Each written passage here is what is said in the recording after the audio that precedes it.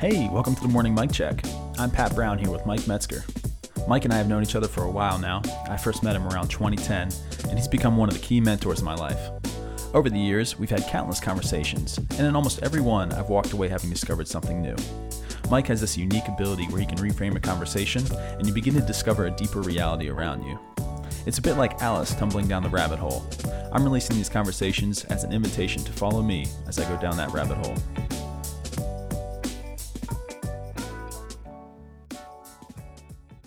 Good morning, Mike. Good morning. This morning, had a friend reach out and an acquaintance, talking about a lot of discontentment with the current employment situation that he is facing.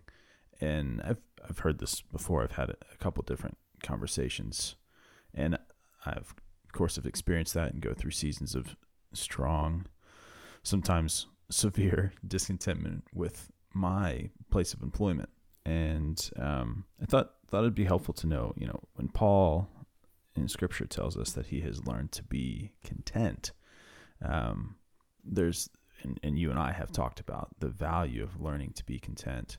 How do we sort of detect or know when God is leading us through a season to be content and to learn contentment, or when maybe we should get the sign, get the message that we should be looking somewhere else? In this case, it's specifically employment, but it could be, you could apply that to a lot of things, whether it be housing or even church, friendships, those areas. So looking for some wisdom on when to seek out contentment and when to recognize that, or how to recognize this is an opportunity to seek contentment versus looking somewhere else. Very good. Well, first of all, for the sake of our viewers, they want to find that your verse there in the Bible. It's in 1 Timothy 6, Paul's letter to one of his proteges, a pastor named Timothy, and he's telling them that the people of a corrupt mind, they've been robbed of the truth of what godliness is about. They think godliness is a means to financial gain. That's fascinating right there. That's 1 Timothy 6:5. I hadn't really thought much about that. Only mentioned that because it was noted this in 2022, giving is down. I forget what it is yet. There's been an infusion of cash from the federal government. So while income has been up, giving's been down. And I just find it fascinating from a country that claims to have so many Christians. Christians were right in the midst of that. I don't know all the reasons, but we haven't been particularly generous for a long, long time, and we're becoming a little less generous. So godliness, they think that godliness is a means to financial gain. In verse 6, but godliness with contentment is great gain. Godliness with contentment is a means of great gain. Well, first of all, Pat, what I find is fascinating in that is why couple those two? In other words, most people, if they often say, I really want to be a godly person, would you ever say back to them, well, remember, godliness with contentment is a means of great gain? You can almost say this is saying godliness by itself is not right. It's a great gain. Implies, yeah. Yeah. What's going on there? Well, there is the notion, I can't cite who, but some of the mystics would say the caution in something being so alluring is that it can be an idol, become an idol. Now, as any created thing can become an idol. Now, we don't want to bend your mind too much here this morning, but your church can be your idol. It's a created thing. Godliness can become an idol. There are those who have made a good case that Protestants idolize the Bible because it is not the Bible per se, because idolatry is absolutizing anything. What's the word? What does that mean? Absolutizing. Well, to make something absolute, the final. That you can only make God. You can't make him absolute, but only God is absolute. Right. So even beauty that is created can become absolutized. Your view of the Bible can become absolutized. And it's fascinating how easily we can absolutize something. And I think that you can, especially if you listen to these terrible commencement addresses, you can absolutize your work. Your work should be not only a means of great gain, but great purpose, great joy, great. And because it's I don't know, the older I get, the more I feel like it's just plain over the top. And it's primarily written by people who don't have to do it. So the old adage, nice work if you can get it. But if I'm there, you know, I often use the example, I'm writing code in my basement in my remote job in Ames, Iowa, where I'm putting together 4 pickup trucks. It's hard to read much of this stuff by Christians and go, why don't you come out and spend a day with me in Ames and help me sort this out? So where did this come from then, this discontentment? Well, I think there's a fascinating thing here by C.S. Lewis. And so today we're just going to talk a tiny bit about this for listeners. It's his inaugural lecture from the chair of medieval and Renaissance literature, Cambridge, in 1954. That's right, the year I was born. 1954. So this inaugural lecture, I thought Lewis was at Oxford. What's going on there? I do not know. Well, he was at Oxford for many years, and the thinking is, first of all, you only have a head of a chair, and that's a professor of a discipline. The rest are dons, D-O-N, which denotes wisdom, but you're not a professor. And he was denied that at Oxford, and they often say, probably because of professional jealousy amongst other professors who, Lewis, especially when he appeared on the cover of Time magazine in 1947 for his BBC lectures during the war, out of which came Chronicles of Narnia or Mere Christianity or what have you, they just resented his popularity. And some often maybe thought it was beneath a professor writing children's stories. All that to say, the ceiling was low, and for his advancement, and Cambridge came along, pretty shrewd move, and offered him a professorship, and he took it. Now that made it, I think, also noted, there was a beginning at the dissolving of the Inklings, as best I can tell, in and around this time for a number of reasons that we'll talk about it another time. But he was selected to be the chair of medieval and Renaissance literature, 1954, and he gave his inaugural lecture, which was in Latin, De Descriptione Temporum, which means just describing the ages that we're in. And he talks about the Middle Ages and the Renaissance. But I want to draw our attention to a point he makes here that I think is really important. He talks about the age of the machine. You know what he's talking about there? You said the age in the age of the birth of the machines and the age of the machine. What's Lewis talking about here? Probably something related to the Industrial Revolution and the impact of that on mankind, I would guess. Yeah. It's his fourth point, and he calls it, he goes, lastly, I play my trump card.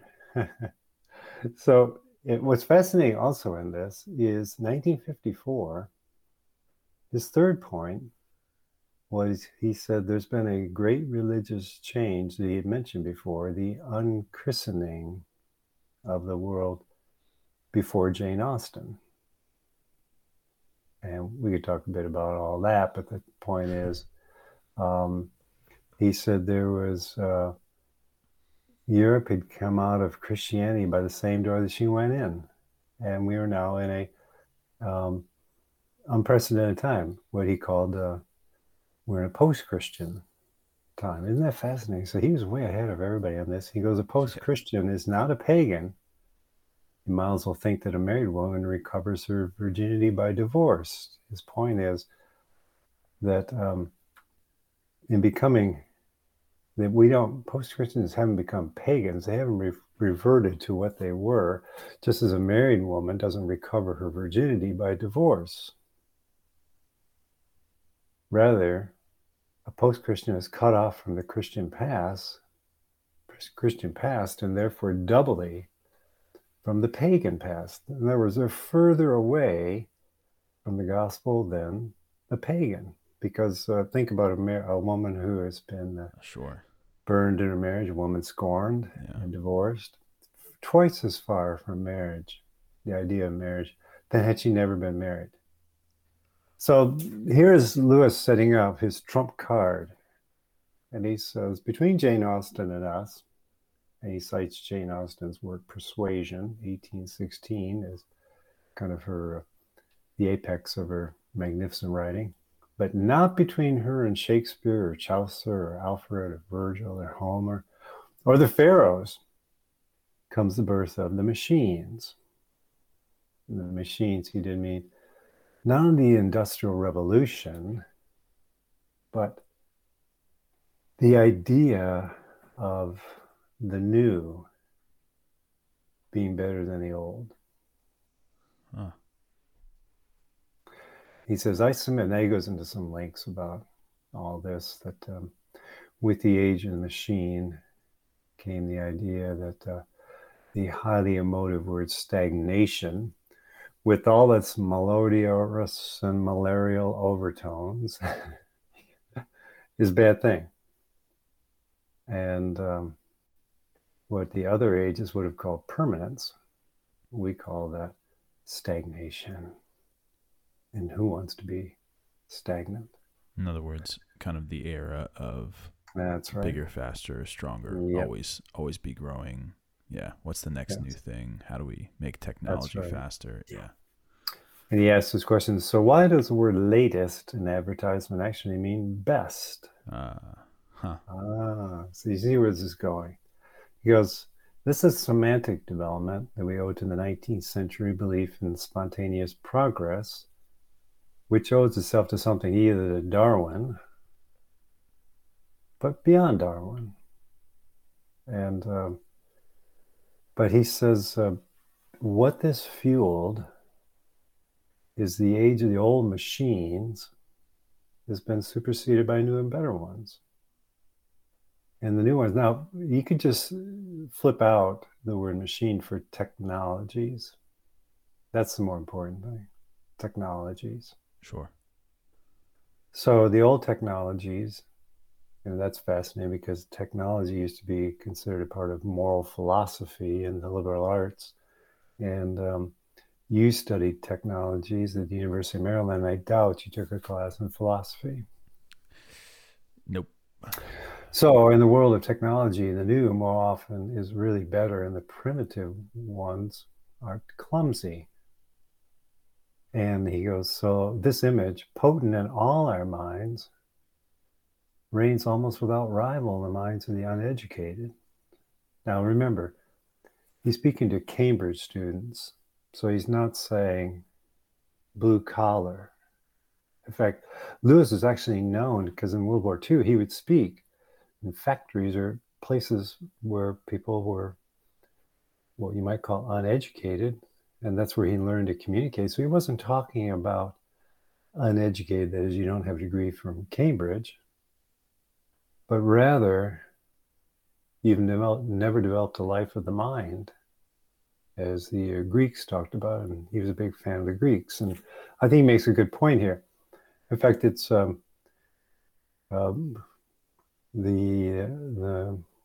Philip Reeve, in his final book, talked about that the higher you go up in the educational system today, the higher the illiteracy.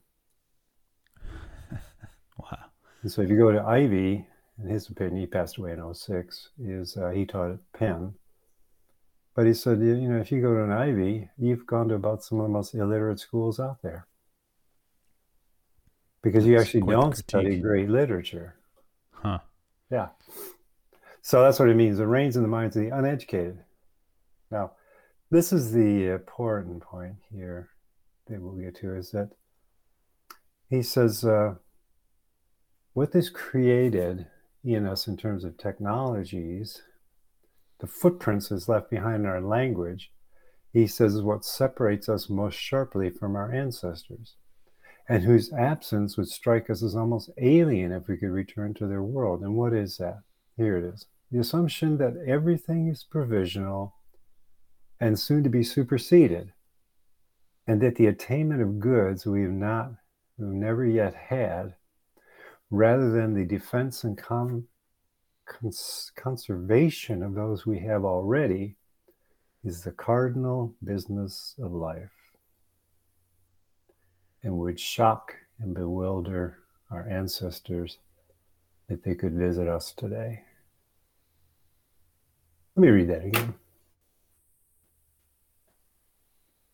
This age of technology that Lewis said began to come upon us after Jane Austen, Persuasion, 1816. So now you have the Industrial Revolution is coming full bore into not only the Western world, the United States in particular,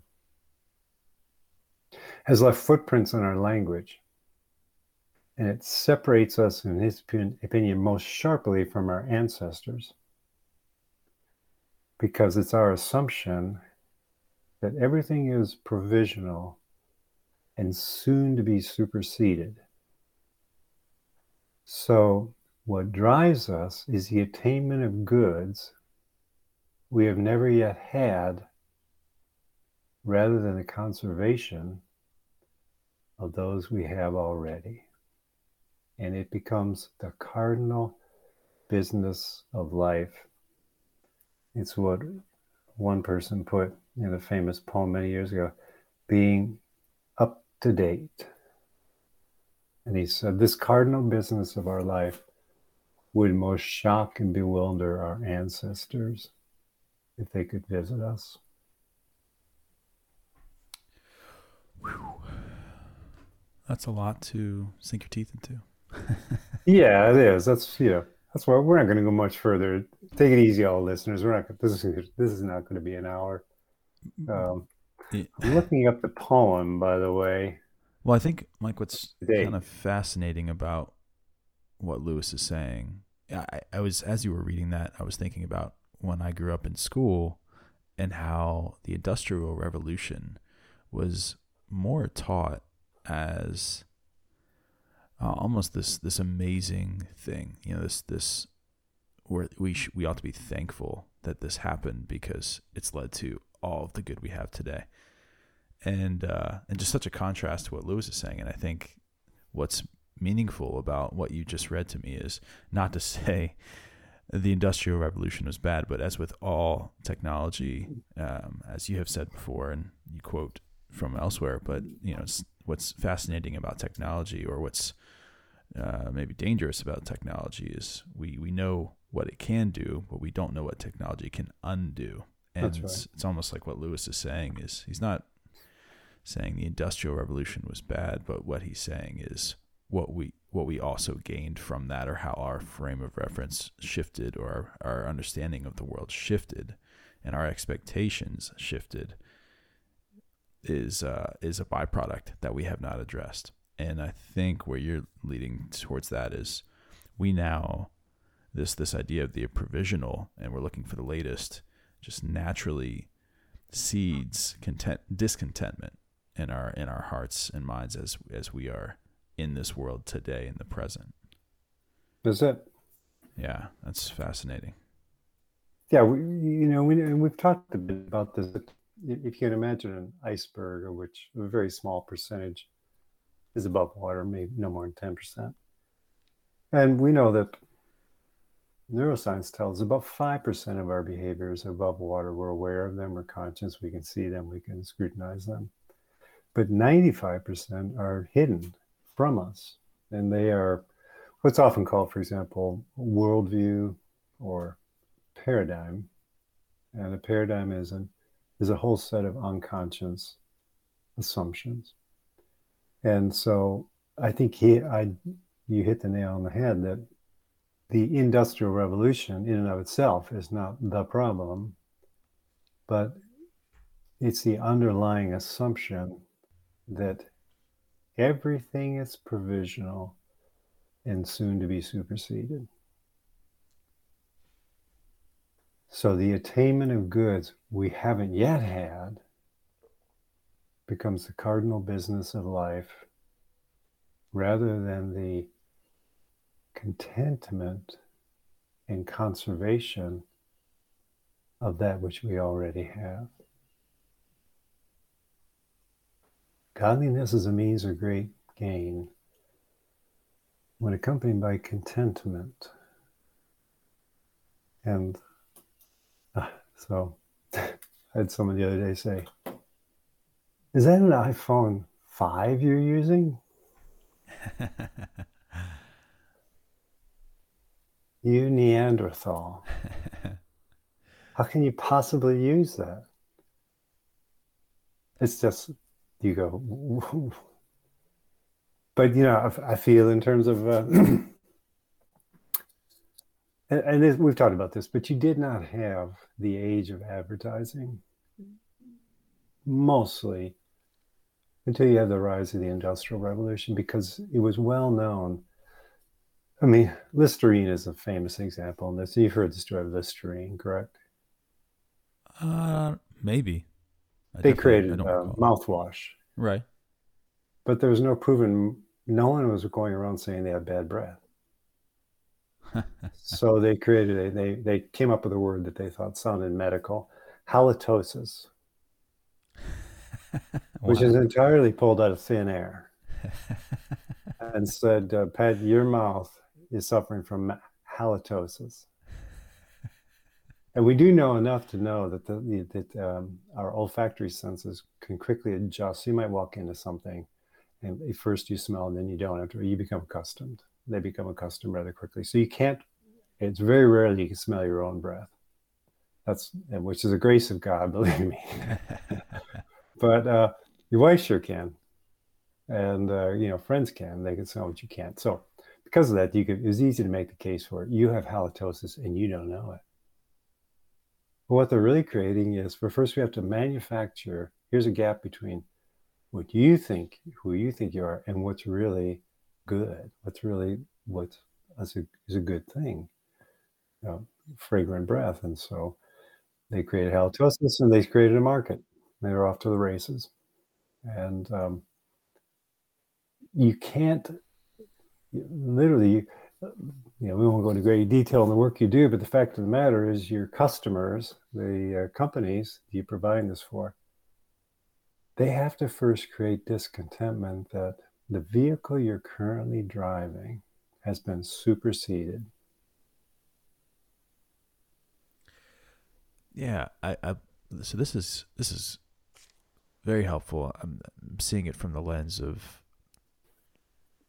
things, right, and things, and wanting more things, and just that habit of discontentment. If it starts to apply to things, and then that's non-conscious discontentment, then of course it's going to seep into other areas.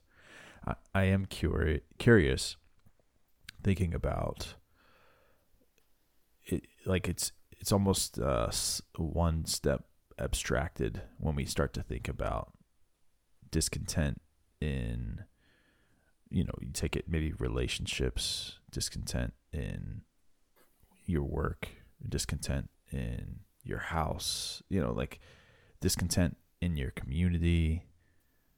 How that I think is the harder realm to discern. How do you?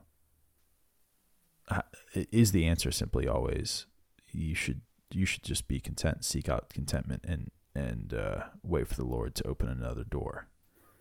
Yeah, it's good. So I don't think you seek out contentment as much as, we'll give you an example. So yes, we know, for example, porn is as old as the hills, and apparently prostitution is the second oldest profession.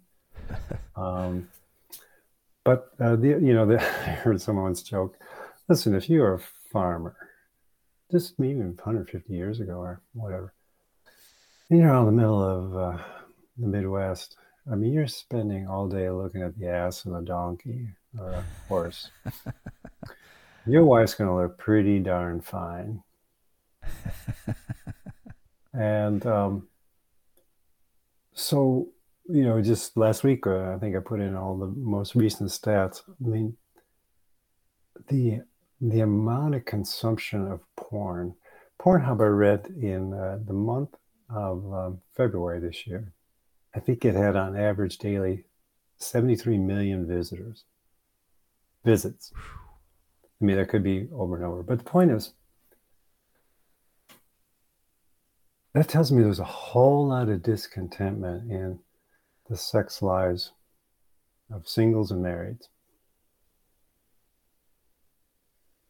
Because the greatest buttress against porn is a deeply sexually satisfying relationship with your spouse.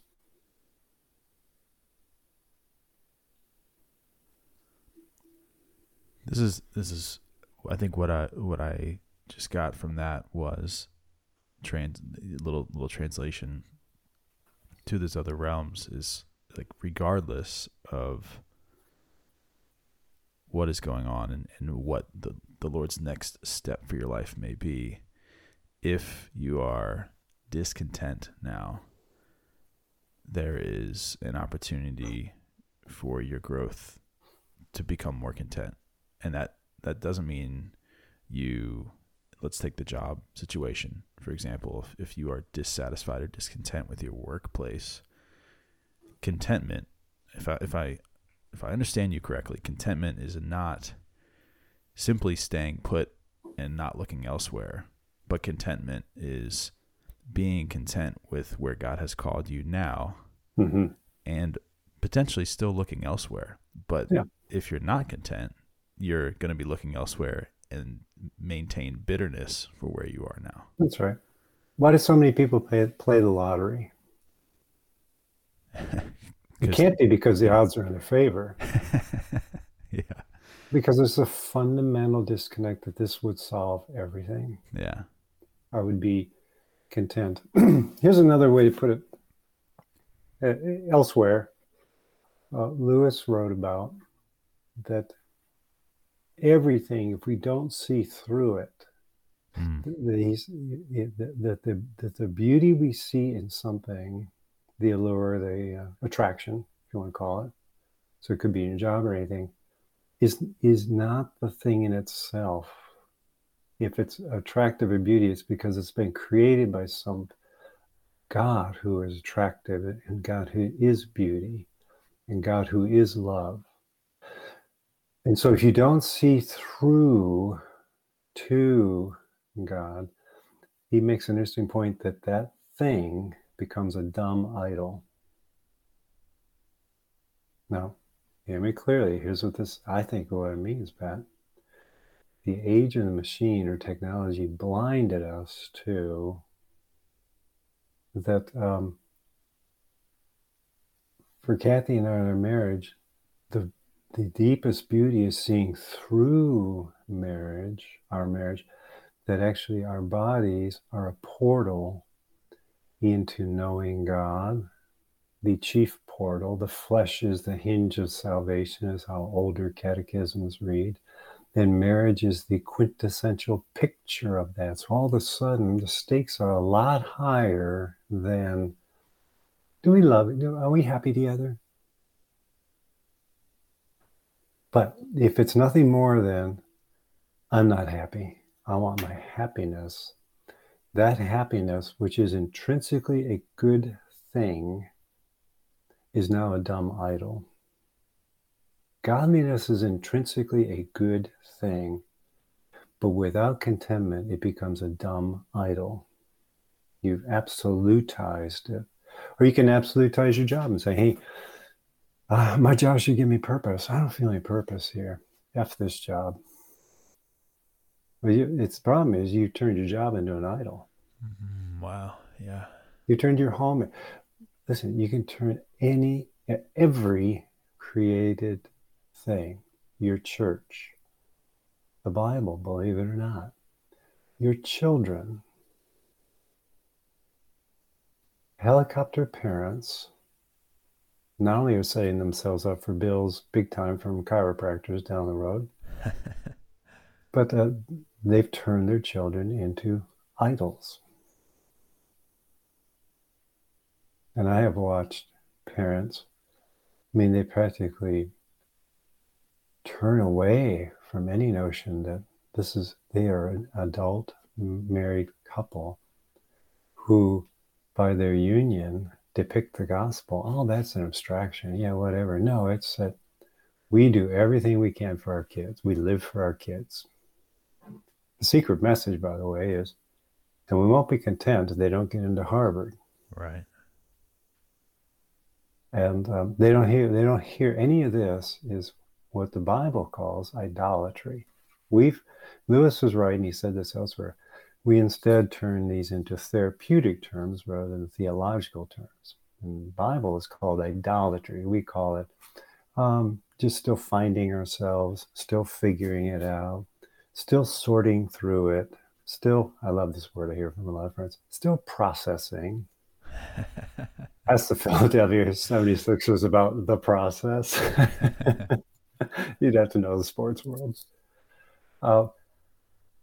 So I think, again, because, and Lewis wasn't alone in this, Tolkien, Inklings, but so many of the rest, they understood what Max Weber talked about, that with the Enlightenment and then the modern age, and what came out of that was modernity, that is these technologies, they entered the age of disenchantment. And the age of disenchantment creates in us longings for contentment, because we're never, enchantment is where we find contentment. And the enchantment can be as simple as, the word means in song.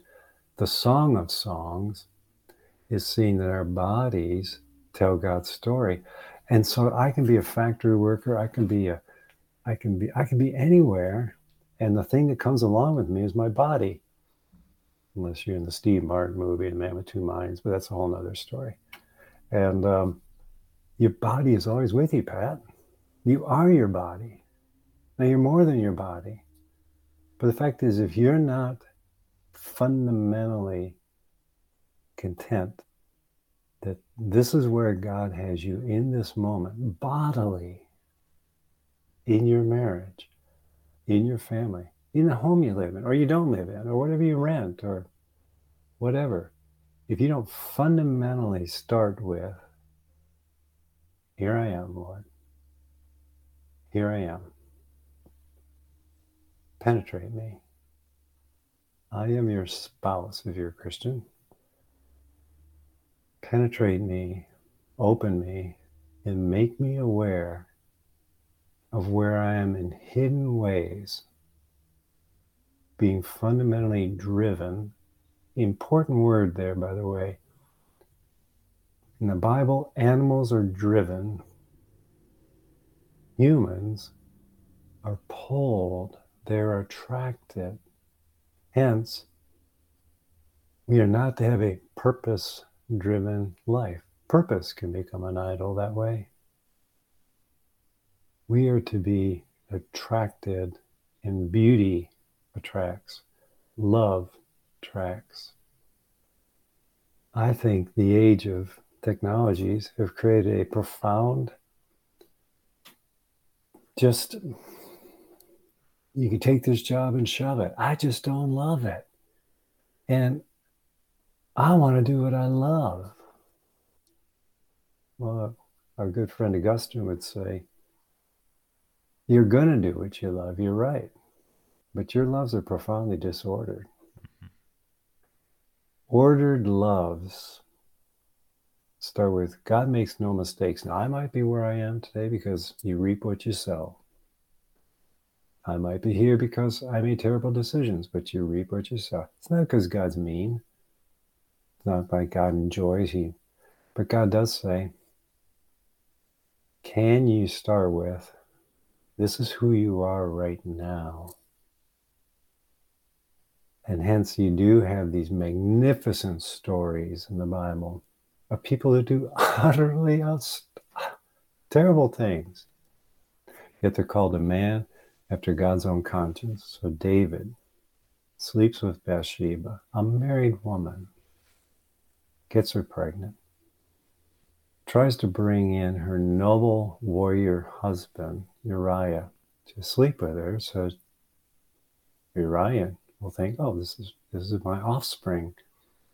And he refuses to do it. He says, not while my men are out fighting the war. I'll slip here at the door, but I will not enter her. But David sends him to the front line to be killed, murdered. When Nathan the prophet comes to David, tells the story of that, so arrests David. David says, yes, the man who does such a despicable thing ought to be killed. And he goes, well, you're the man, David. You don't hear from David a therapeutic 21st century, well, you know, nobody's perfect. I'm doing my best. Hey, God forgives. That's his business. I don't feel loved. This is kind of a private thing. I feel invaded right now by you. Who gave you the right to this? I feel judged. Wow.